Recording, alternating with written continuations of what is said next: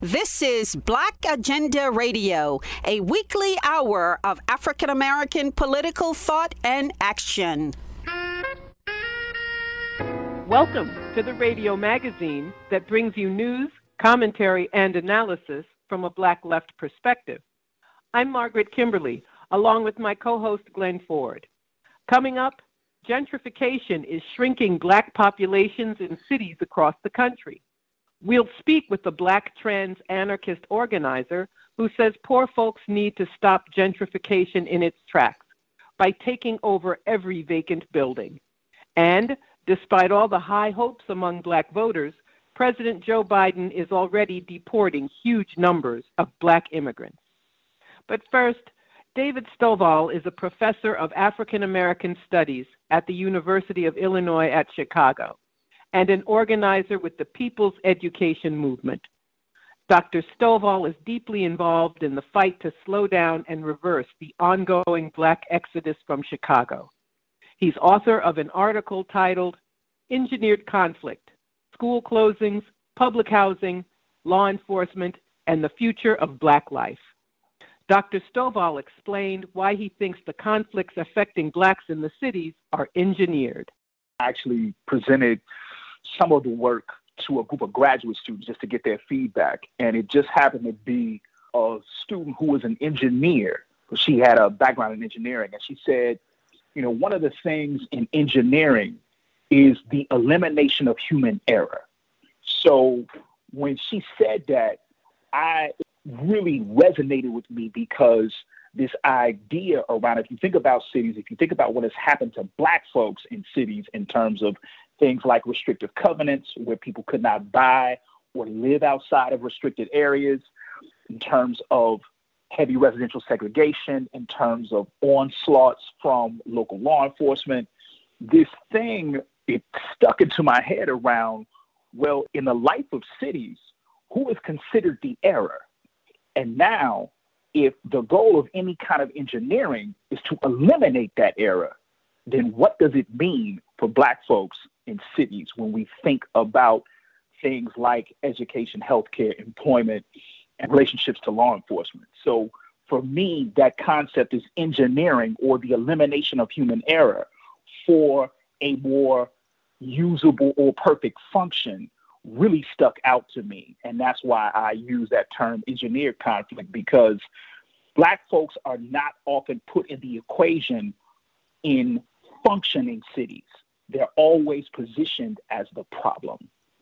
If we're talking about these declines in the quality of Black life and these various crises which combine to drive Black folks out of places like Chicago as being engineered, then the crises that face urban Blacks in places like Chicago are only crises for the affected populations, but they are success stories for those who are engineering the crisis. Yeah, and to your point, it's not just that there's this crisis for the affected, but it's a temporary crisis for the powerful, right? So I think it's important to put that in conversation with each other, right? So where it is a crisis for Black folks to exist under these conditions, especially poor Black folks who exist under these conditions, it's a temporary crisis for the folks in power who have always tried to shift the relationship with Black folks who are experiencing poverty, isolation, and other forms of marginalization.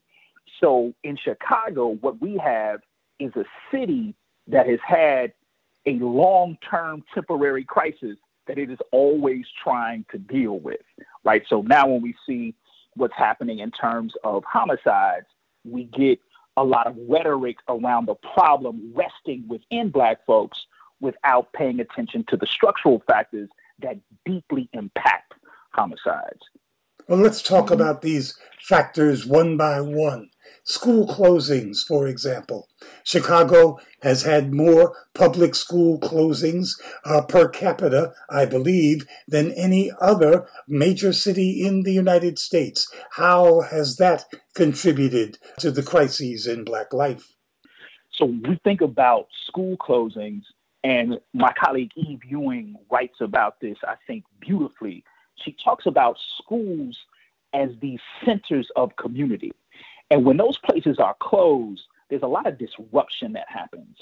And when that disruption happens, then the populations of Black youth are moved into other spaces. And what a national audience may not hear a lot, but what happens here in Chicago is because we are in a hyper-segregated city, it's not just all Black folks, all Latinx folks, all Asian folks, all white folks living in certain areas, but there's often segregation within neighborhoods. So because of regional segregation, Black folks who may live in a particular geographic area may not have relationships with other folks. Now, people wrongly equate that with gang territories, and that's not necessarily true. It's literally around people not being in contact with other folks. There may be some gang affiliations, but that's not the overarching factor. So now if we think about that in relationship to closing those schools and shifting that population of young folks into another school, then what happens, right? I always pose this to my students. I say, well, look, if you got closed, if your school got closed and you got sent to the rival school, what happens on the first day, right? A ton of fights.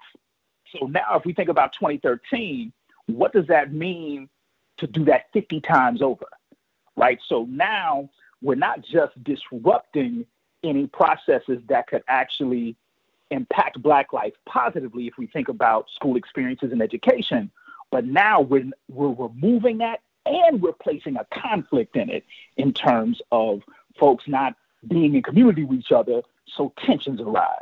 So that, to me, really becomes important when you start to think about how that conflict or education in particularly, or the removal of educational resources has affected Black folks writ large here in Chicago.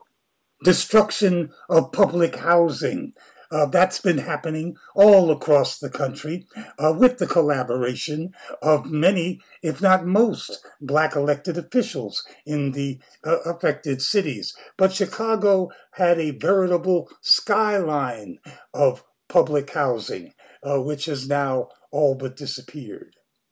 Yeah, I mean, at one point, the Robert Taylor homes in the State Street corridor was the largest single public housing unit in the world, right? So 28 buildings, 16 stories, 20 units per floor. So, I mean, you're talking about tens of thousands of people that lived essentially in 20 blocks on one street, and then with another public housing unit right next to it, Stateway Gardens, then the Illinois Institute of Technology having some type of a geographic breakup, and then right next to the Illinois Institute of Technology was Dearborn Homes, and then next to the Dearborn Homes were the Ickes Homes, and then across the street from the Ickes Homes were the Hilliard Homes. So if you talk about the only buildings left of all of those that I've mentioned are the Dearborn Homes and the Hilliard Homes.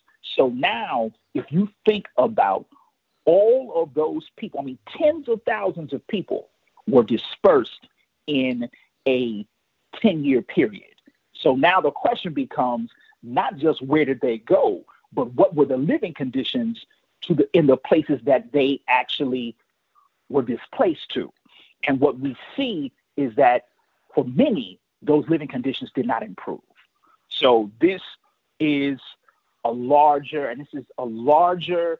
conundrum when we think about the destruction of public housing and now the shift to mixed income housing, where a lot of folks who were at the bottom of the wealth spectrum really don't have access to. And there are a number of provisions that disallow them for having access to those spaces, like being lease compliant, working a certain amount of hours in a week, criminal records, or any histories of drug abuse, right? So all of those factors can disqualify you from living in those mixed income spaces. So what we're seeing is those on the poorest end of the spectrum, Black folks on the poorest end of the spectrum, really don't have access to this new housing or shifting housing stock, which is a serious problem, to the point where many folks have left the city. The third aspect of these conflicts is law enforcement. But of course, law enforcement becomes deeply involved in all of the conflicts. And law enforcement itself is clearly part of the gentrification process, creating a hostile environment for Black families.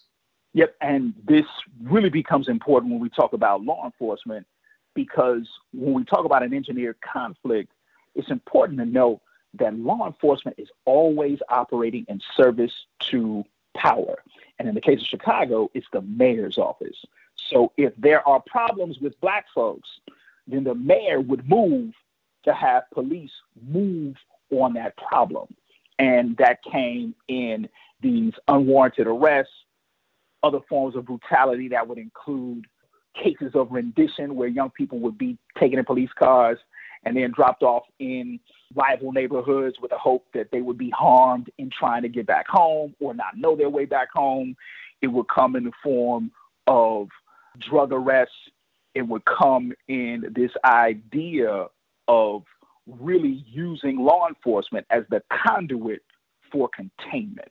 And I think that's really important because as cities try to reinvent themselves, try to amass all these forms of global capital, one of the things that becomes important is the way to curtail crime. And the way that the city of Chicago moved was that they thought the best way would be to contain it into a point where folks who were actually had some proximity to criminal behavior would inflict that on each other. So I always tell a story about a conversation that I had with a retired police officer. And he told me, he said, look, this is what you need to understand. He said, I'm going to tell you how to make a killer. And when he said that, I kind of looked at him strange, but he said, look, here's what you do. You don't have a place for them to live. You don't have a viable place for them to go to school. You don't have a viable place for them to work. You flood their community with a ton of weapons, and then you hire me to contain them. And when he said that, I was like, that's exactly it. You know, when we look at the poorest Black communities across the country and then here in Chicago, we see all of those things present. And the rationale and blame is always placed on the people who have been inflicted with this type of suffering. And now when we start to see it, and when cops don't have an understanding of this structurally or when they're out in the street, then it becomes more viable, more available, or more excused to act in ways towards Black people with violence. So when you think about cities like Chicago and nationally, I think you've done stuff on the show, you know, talking about the shooting of a young man named Laquan McDonald, who was shot 16 times by an officer named Jason Van Dyke. And I think it's important nationally for folks to understand when Jason Van Dyke was sentenced, it was not that he shot Laquan McDonald too many times. That he shot Laquan McDonald 16 times. The rationale was that he shot Laquan McDonald too many times, right? So it wasn't his shooting, but it was literally that he shot him too many times, meaning excessive force. But in the laws and understanding of the ways in which people understand the roles and duties and responsibilities of police, he was still in his jurisdiction to shoot him, right? And I think that's really important to put into play when we talk about engineered conflict, because the expected behavior of law enforcement towards Black people is one without discretion and with extreme prejudice, right? So this thing around really thinking about it in that way and law enforcement really being the conduit for containment and the rationale for that containment. You write of the disconnect between city policy and the day-to-day realities of Black life in the city. But if this disconnect is consistent over time, not just in Chicago, but in virtually all the U.S. cities, it's got to be a disconnect on purpose. Right. And this thing around not even so much the disconnect on purpose as much as it is cities want to function in ways where they can amass capital, right? Where they can amass capital to attract either more people to them or more business interests. And one of the ways is to attract more business interests is to say that those business interests have very little risk, right? To assure those business interests that there's very little risk. So one of the ways to do that is to move or to displace those people who you have deemed to be dangerous or potentially harmful into these spaces. So it is a function of cities, right? It's not, I think it's important to communicate to a national audience that we're not talking about necessarily the clandestine behavior of a bunch of white dudes around a boardroom table deciding on what they're going to do. Where that happens, the real thing is the function of cities is to move in this way. And we're seeing this across the country. So we see this in Houston. We see this in Los Angeles. We see this in New York City. We see this in Chicago. We see this in Detroit, right? All of those cities that I've mentioned have had significant losses of Black populations, right? And the rationale has been those were the people who couldn't make it. So we had to create avenues for them to go elsewhere. And we know that that's pretty nefarious in terms of going elsewhere when we're really talking about displacement and containment. So what we're really looking at is the normal workings, and I use the term normal purposely, the normal workings of cities under capitalism. And what's on purpose is city administrations striving to run these cities in accordance with the most profitable modes of capitalist cities. Without question. And look no further than Chicago as one of the places who really kind of pioneered the idea of the public-private partnership, because Old Man Daley, Richard J. Daley, actually secured these particular relationships because there weren't the coppers in the public sphere to actually do what he intended to do in terms of rebuilding the city and making up for the losses that he felt the city had experienced with white flight. So those public-private partnerships had a very unique relationship to Chicago, and we see them play themselves out to this day. Well, nothing can upset the machinations of organized capital and its servants in City Hall except an organized people. And you've been involved in trying to get an organized and educated population.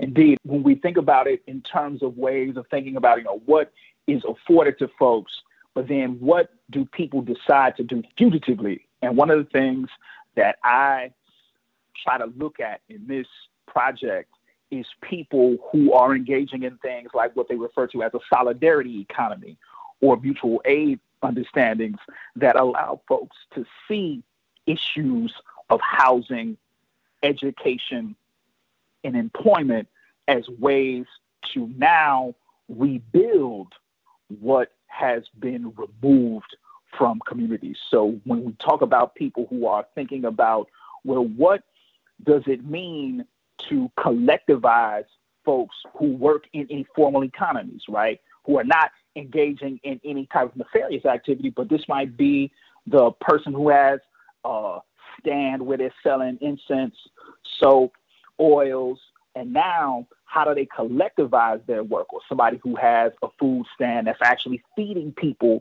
in the community. How do you begin to collectivize that work? How do we begin to think about housing in terms of land trusts and co-ops that make sure that those who have historically been without now have a way to engage themselves with housing that is not only affordable, but well-maintained and can be passed down generationally, right? So really thinking about the ways in which these solidarity economies start to operate, and even thinking about people who have taken healthcare in a different direction with things like teaching folks in community spaces on how to treat gunshot injuries if the ambulance does not come, right? So really kind of thinking about our work fugitively, but at the same time, thinking about it in ways that are sustainable and can be passed down.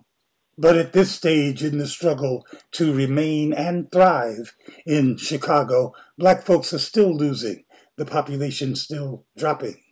Yes, and this is something that really becomes important because since 2000, the Black population has not seen an uptick, right? So there's literally been 21 years of depopulation.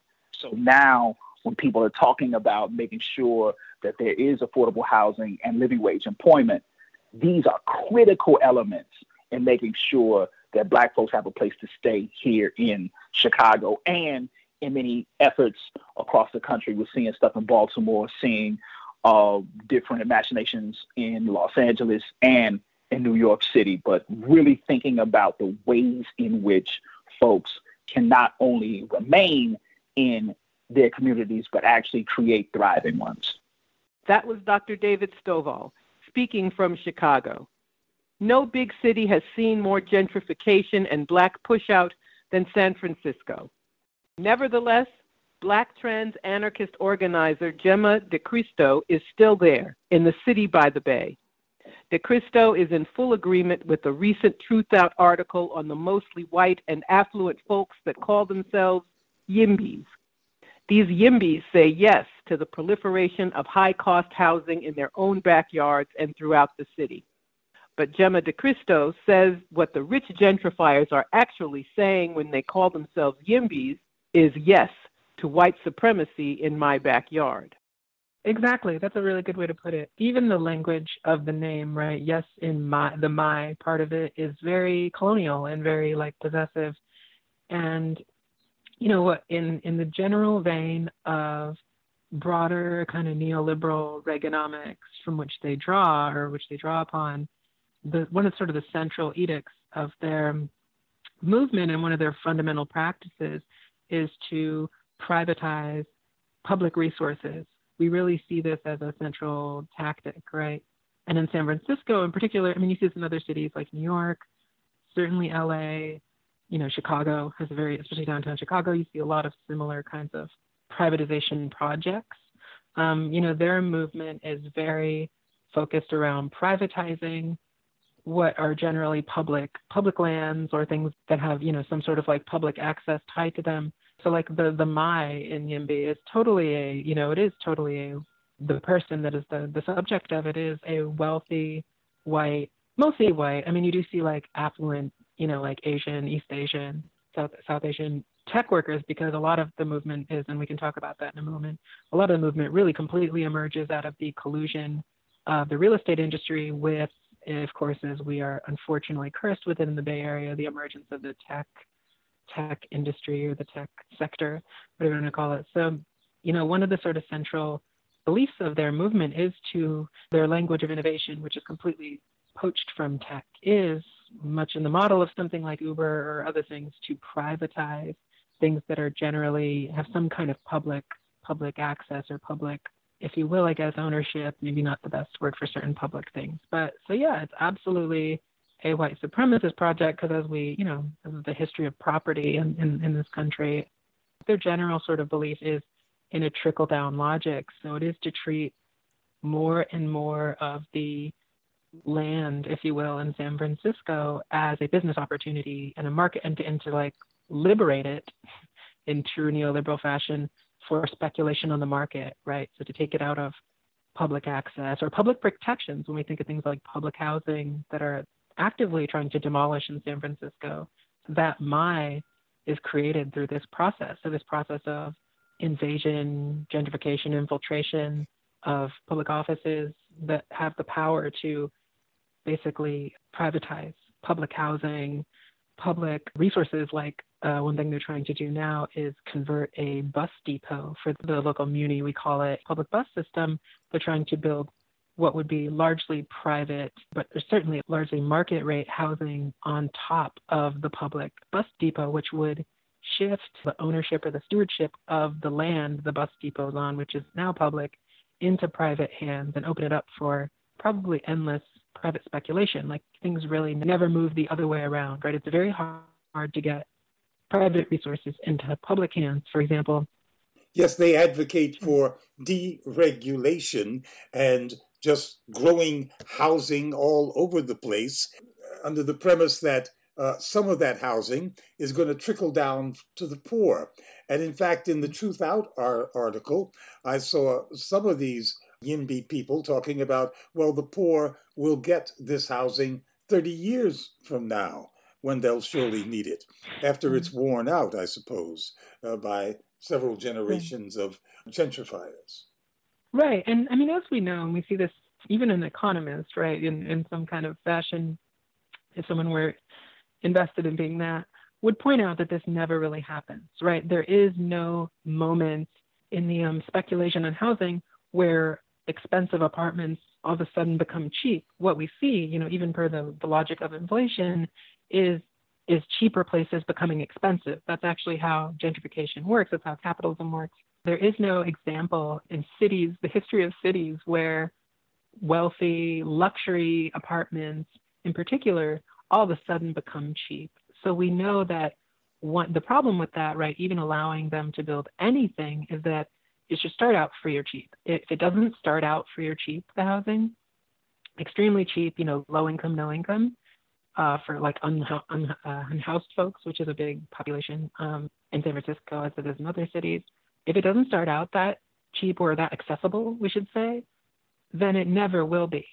They've already gentrified San Francisco to the point that it's only 5% Black. And they ran so many Blacks out of San Francisco into Oakland, and now Oakland has become hyper gentrified. Exactly. One of the things that's been really stark is that over the years, if you're someone who's been organizing in the Bay, you've seen this really unsuccessful attempt for YIMBYs, for the most part, to present. You know, I mean, I think one of the reasons they targeted the Bay Area is that there is a broad history of kind of like neoliberal nonprofit politics, right, where the idea, you know, like people's identities have often been used to kind of Trojan horse in projects that actually target the community they claim to be advocating for. And one of the ways they try to like create these kind of cultural districts, if you will, which is not formally what the Fillmore is. But, you know, the Fillmore, famously a historically Black neighborhood, and right near the Western Addition, another historically Black neighborhood. One of the things they've tried to do, right, is to, and you see this with the Mission in San Francisco as well. You see this, I mean, in some ways the history of the Castro is like this too. Soma as well, is kind of make the neighborhood an homage to the group that it is actually displacing. So that is a longer project in the Bay, I think, in particular, and you see this in other cities as well.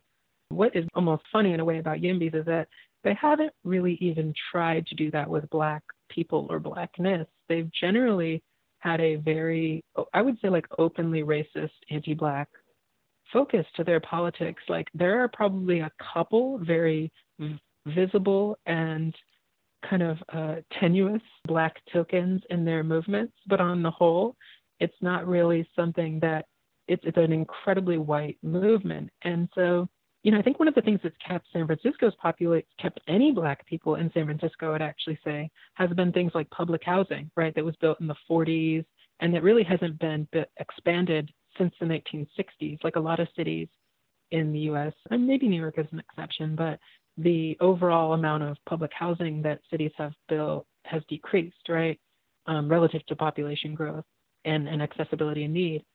And in San Francisco, all the housing projects that are mostly Black, especially places like Sunnydale, especially places like Potrero Hill, have actually been one of the ways that you see Black people still able to stay in San Francisco. What YIMBYs have just recently done, and this is a really just to pick something that people should and must organize around in San Francisco, they have actually started targeting public housing and arguing to turn low-income housing that is mostly Black into quote-unquote mixed income housing. And one of the logics of this, right, is a very racist kind of urban policy belief that diversity is uniformly good. Now, that might be good if we go back to the civil rights movement and think about Black people being able to move into like predominantly white neighborhoods that have access to food and healthcare and schools and all that. But the problem with that is that now they're using it to basically remove Black populations, because they look at the Potrero Hill projects and say, oh, that housing is not diverse. It is all poor or low-income Black people. So we need to diversify it, which again goes to the colonization aspect of this group. And we need to move in mixed income, which is going to be wealthy, white people who call the police all the time. So, and that is another way that could bring up another important aspect of this, right? If we think about what happened over the summer, one of the really kind of talked about but also overlooked parts of the way the Black population has been, disappeared and forced out of San Francisco and Oakland is the close overlap between real estate and policing, right? So we see as neighborhoods become wealthier, police presence usually enters these neighborhoods in the first place and makes them, quote unquote, safer for capital, for white people.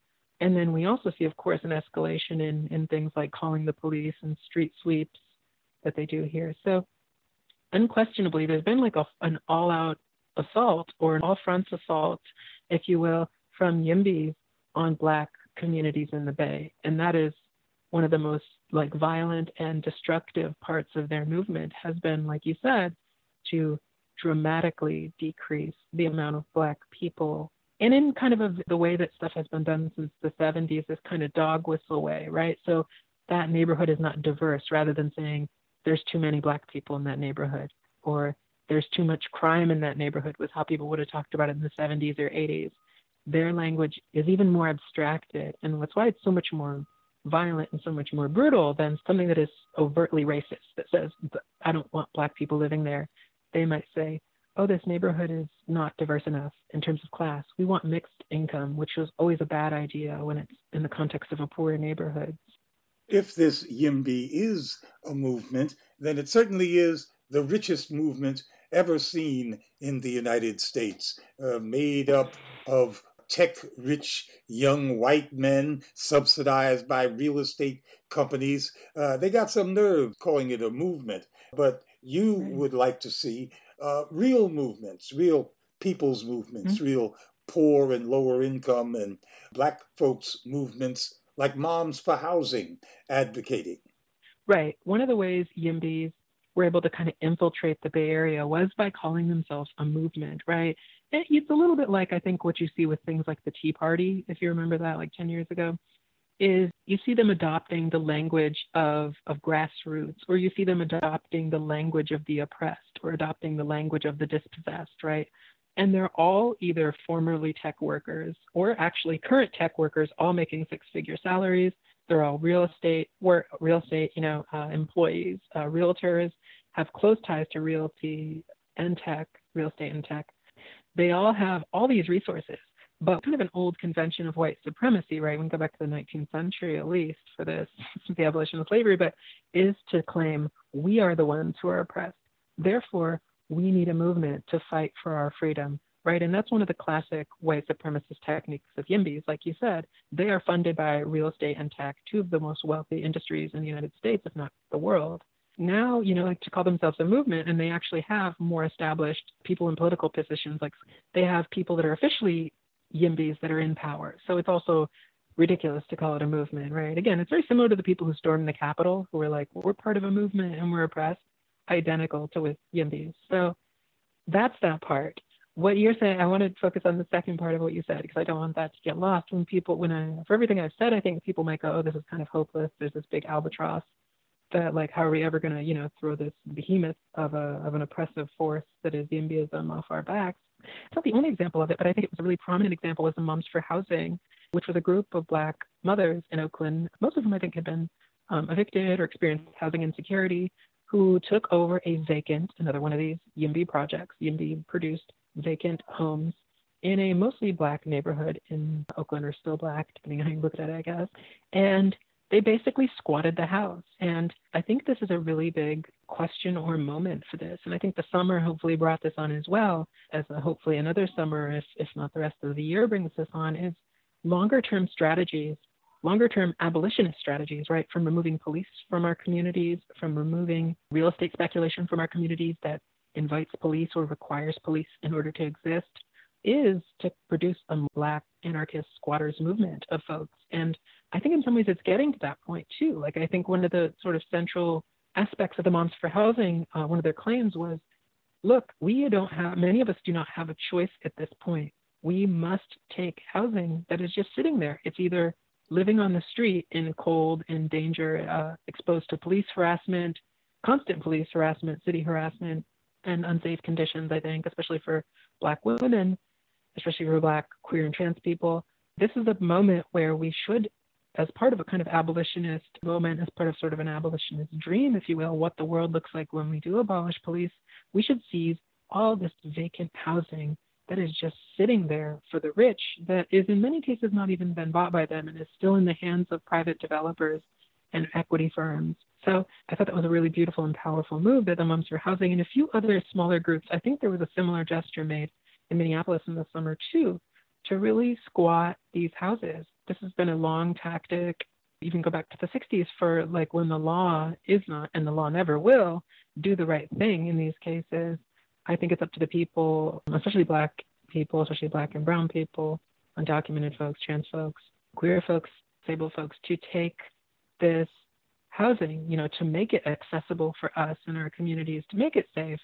And I think it's a really promising thing, because the last thing I'll add is that I think one of the issues we've experienced with the centralization of Black radical movements, particularly in the hands of a select few corporate shills or sellouts, I'll say, to speak of something very contemporary with the Black Lives Matter founders and people like that, is that a more decentralized movement could be a really successful model for people across cities to kind of produce more radical forms of collectivity and living that despeculate and remove, housing from the private sector. So I would love to see more things like Moms for Housing take effect across the United States, if not across the world. There's other places like Berlin has a lot of squatter movements. I think a Black squatters movement would be a really powerful project, especially for those that really are urgently in need of housing, right? Centralizing our needs in politics rather than the needs of capital, I think would be a really good step for the next Black organizing generation, next sort of Black abolitionist project. That was Jemma DeCristo, speaking from San Francisco. SEE-ON Gurmu is legal director of the Black Alliance for Just Immigration, or BAJI, which advocates for the rights of Black immigrants to the United States. BAJI is part of the Black Immigration Network. SEE-ON Gurmu says the new Biden administration immediately showed its hostility to Black immigrants. Absolutely. I think that BAJI and like-minded progressive immigrant rights abolitionist organizations have really been fighting to educate and advocate on behalf of immigrant communities despite who is in office. So whether we have a Republican at the helm of our administration or a Democrat, I think the bars and the challenges against Black immigrants remain the same by and large, including under this administration, under the Biden administration, where we have seen over 1,000 Black immigrants deported in just this short amount of time. So our call and our mission remains consistent. So you're saying that 1,000 Black immigrants have been deported since Joe Biden took office? That is correct. And what kind of representations have you made to the administration in light of that surprising speed of expulsion? So BAJI and our partner organizations have been in communication with this administration even before they took office. And we have expressed the needs of Black immigrants and the importance of removing criminal bars that have made it difficult for Black immigrant communities to remain in the United States. Despite that advocacy and the efforts that we've made to provide reporting and information about our communities that are at greatest risk, we've continued to see them targeted by past and the current administration, and they're really being removed in very large numbers, especially the Haitian community. And there is a sort of deafening silence throughout the immigrant rights community about this harm. I mean, we were alarmed and sort of clamoring to find justice for immigrant youth when they were being separated from their families.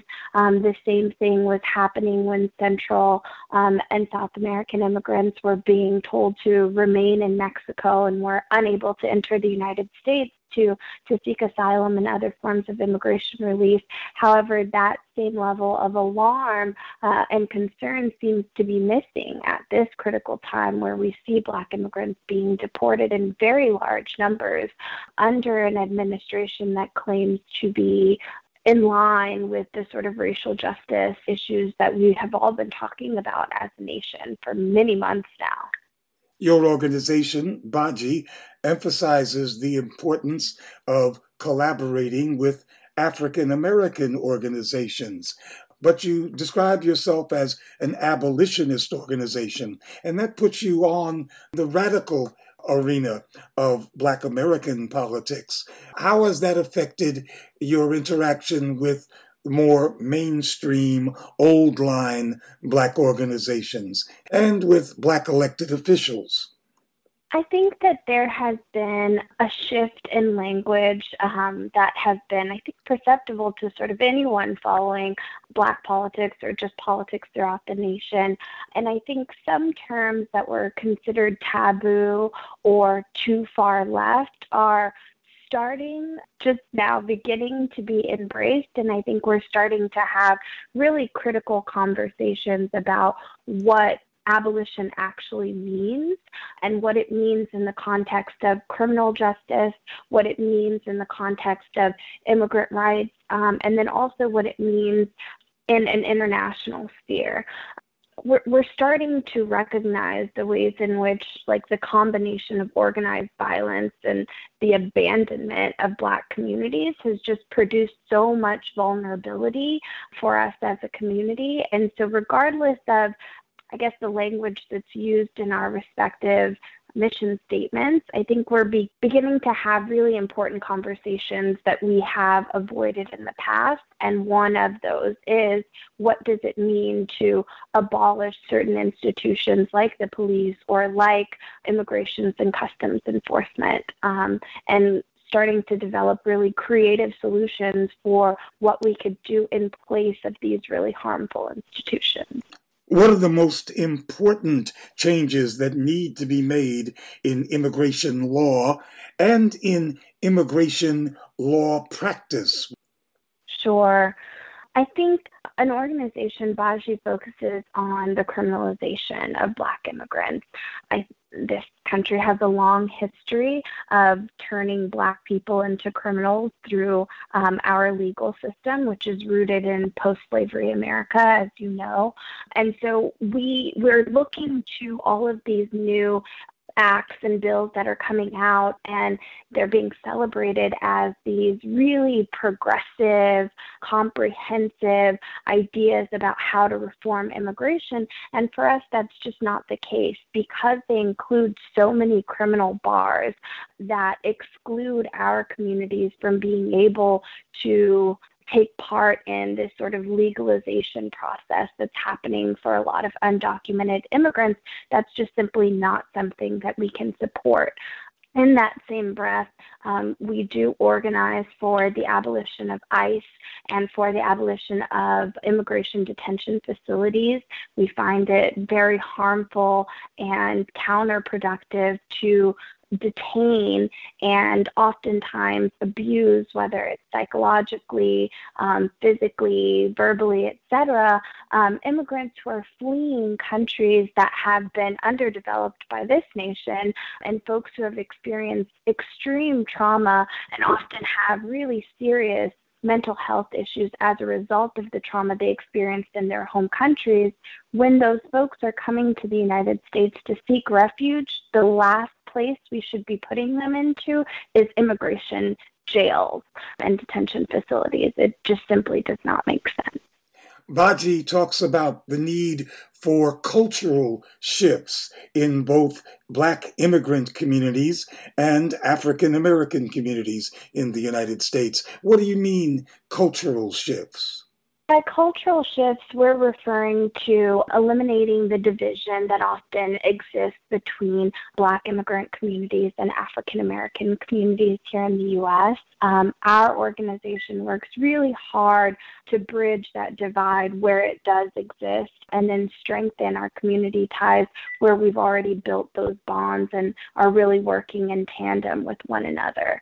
Like I mentioned before, we work at the intersection of racial justice and immigration, and oftentimes the policy changes that we're advocating for affect all Black folks and not just Black immigrant communities. So when we talk about the history of criminalizing Black people in this country, we're thinking beyond just immigration detention facilities, but really thinking about the ways in which our youth are criminalized in schools, our adults are criminalized in our larger communities, and how these larger systems impact all Black people.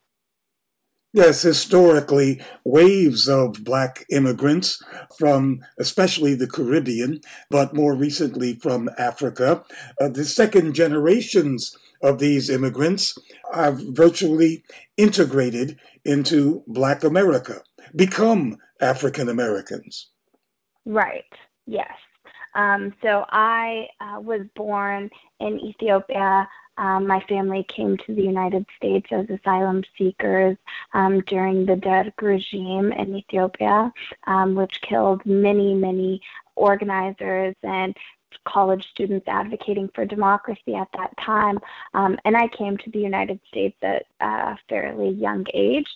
And I guess would be an example of one of those individuals that's really been integrated into this country. And I do consider myself, an American. And so there's so many of us that are either, first generation, second generation immigrants, et cetera, who really consider ourselves Americans, and we're interested in what is best for this country as a collective. And so when we think about Black folks, that term is just so inclusive of so many people, folks who just landed here yesterday, people that have been here for generations, et cetera. And so when we think about what's best for our Black communities, we try to be really expansive in our thought and really include as many people as possible. And one would hope that the immigrant community, first generation and descendants, would bring a more internationalist approach to politics. Certainly. And I think that's where our understandings of migration and what is at the core of abolitionist movements really comes together. And we try to use our experiences as Black immigrants from sub-Saharan countries that also tortured and wrongly imprisoned people to inform some of our work here in U.S. struggles that really are advocating to end the same sort of human rights abuses that exist here. And so, like I said before, there's really this international dimension to the core of abolitionist movements, and we try to draw from our experiences all over the globe to really inform the way that we work with our communities here in the United States. All right, we've been through 4 years of Donald Trump and his absolute and often stated hostility to immigrants of almost all kinds, but especially those from Black countries. And so there were high expectations of what a democratic regime might mean. Have these expectations been met? So these expectations have definitely not been met. There has been a slew of new legislation that has been proposed under this current administration, including even the really celebrated Dream and Promise Act, which is legislation that would provide a pathway to citizenship over 3 million DACA holders and other eligible immigrant youth and TPS holders. However, we find ourselves in an awkward space because this bill and many others like it continue to rely on the criminal legal system and immigrant contact with that system to exclude so many of our adults and youth from gaining relief, despite the fact that this system disproportionately targets Black communities and other communities of color. So BAJI is really advocating strongly that eligibility for immigration relief should not be in any way linked with someone's contact with the criminal legal system. And so we're really pushing for a more inclusive form of immigration legislation moving forward that doesn't leave our people behind and really intentionally block Black folks from gaining those benefits as well. Well, here we have an immigration system that defends itself politically by constantly talking about its focus on expelling people with criminal backgrounds or criminal intentions. So this criminal aspect of the U.S. immigration system seems to be at its political core.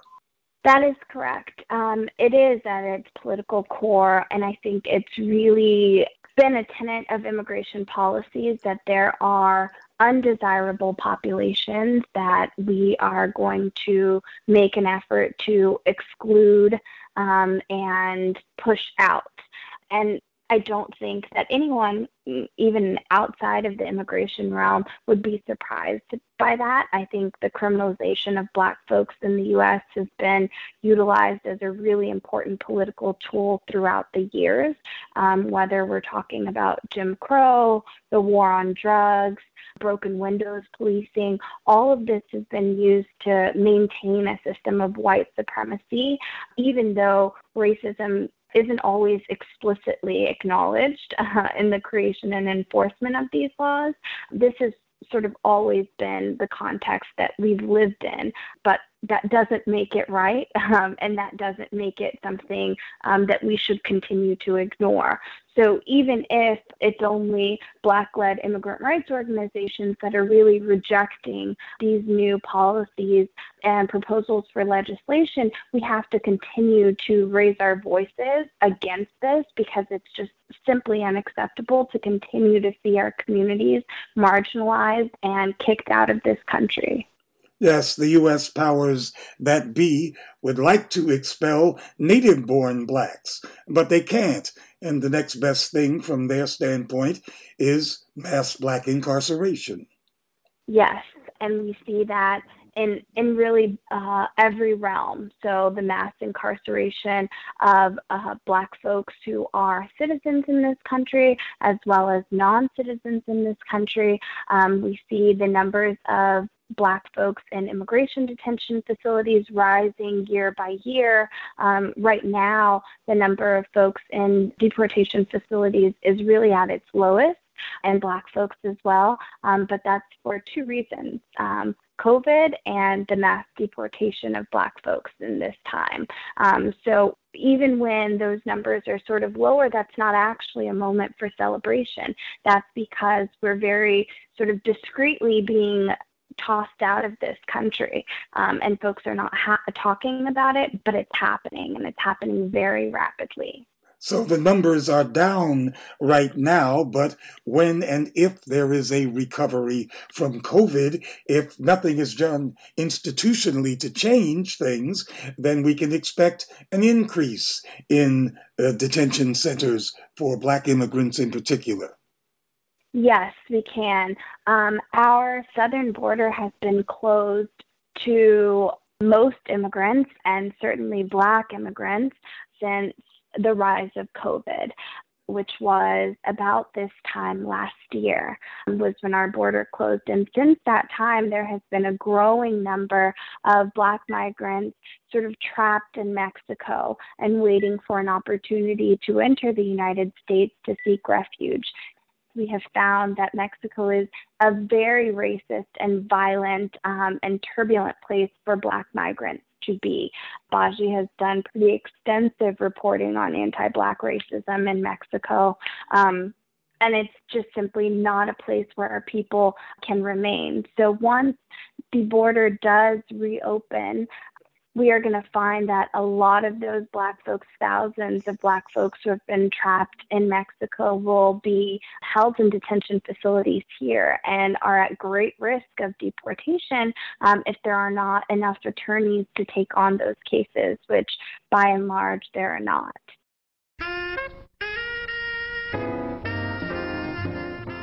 You've been listening to the Black Agenda Report on the Progressive Radio Network. Information for liberation.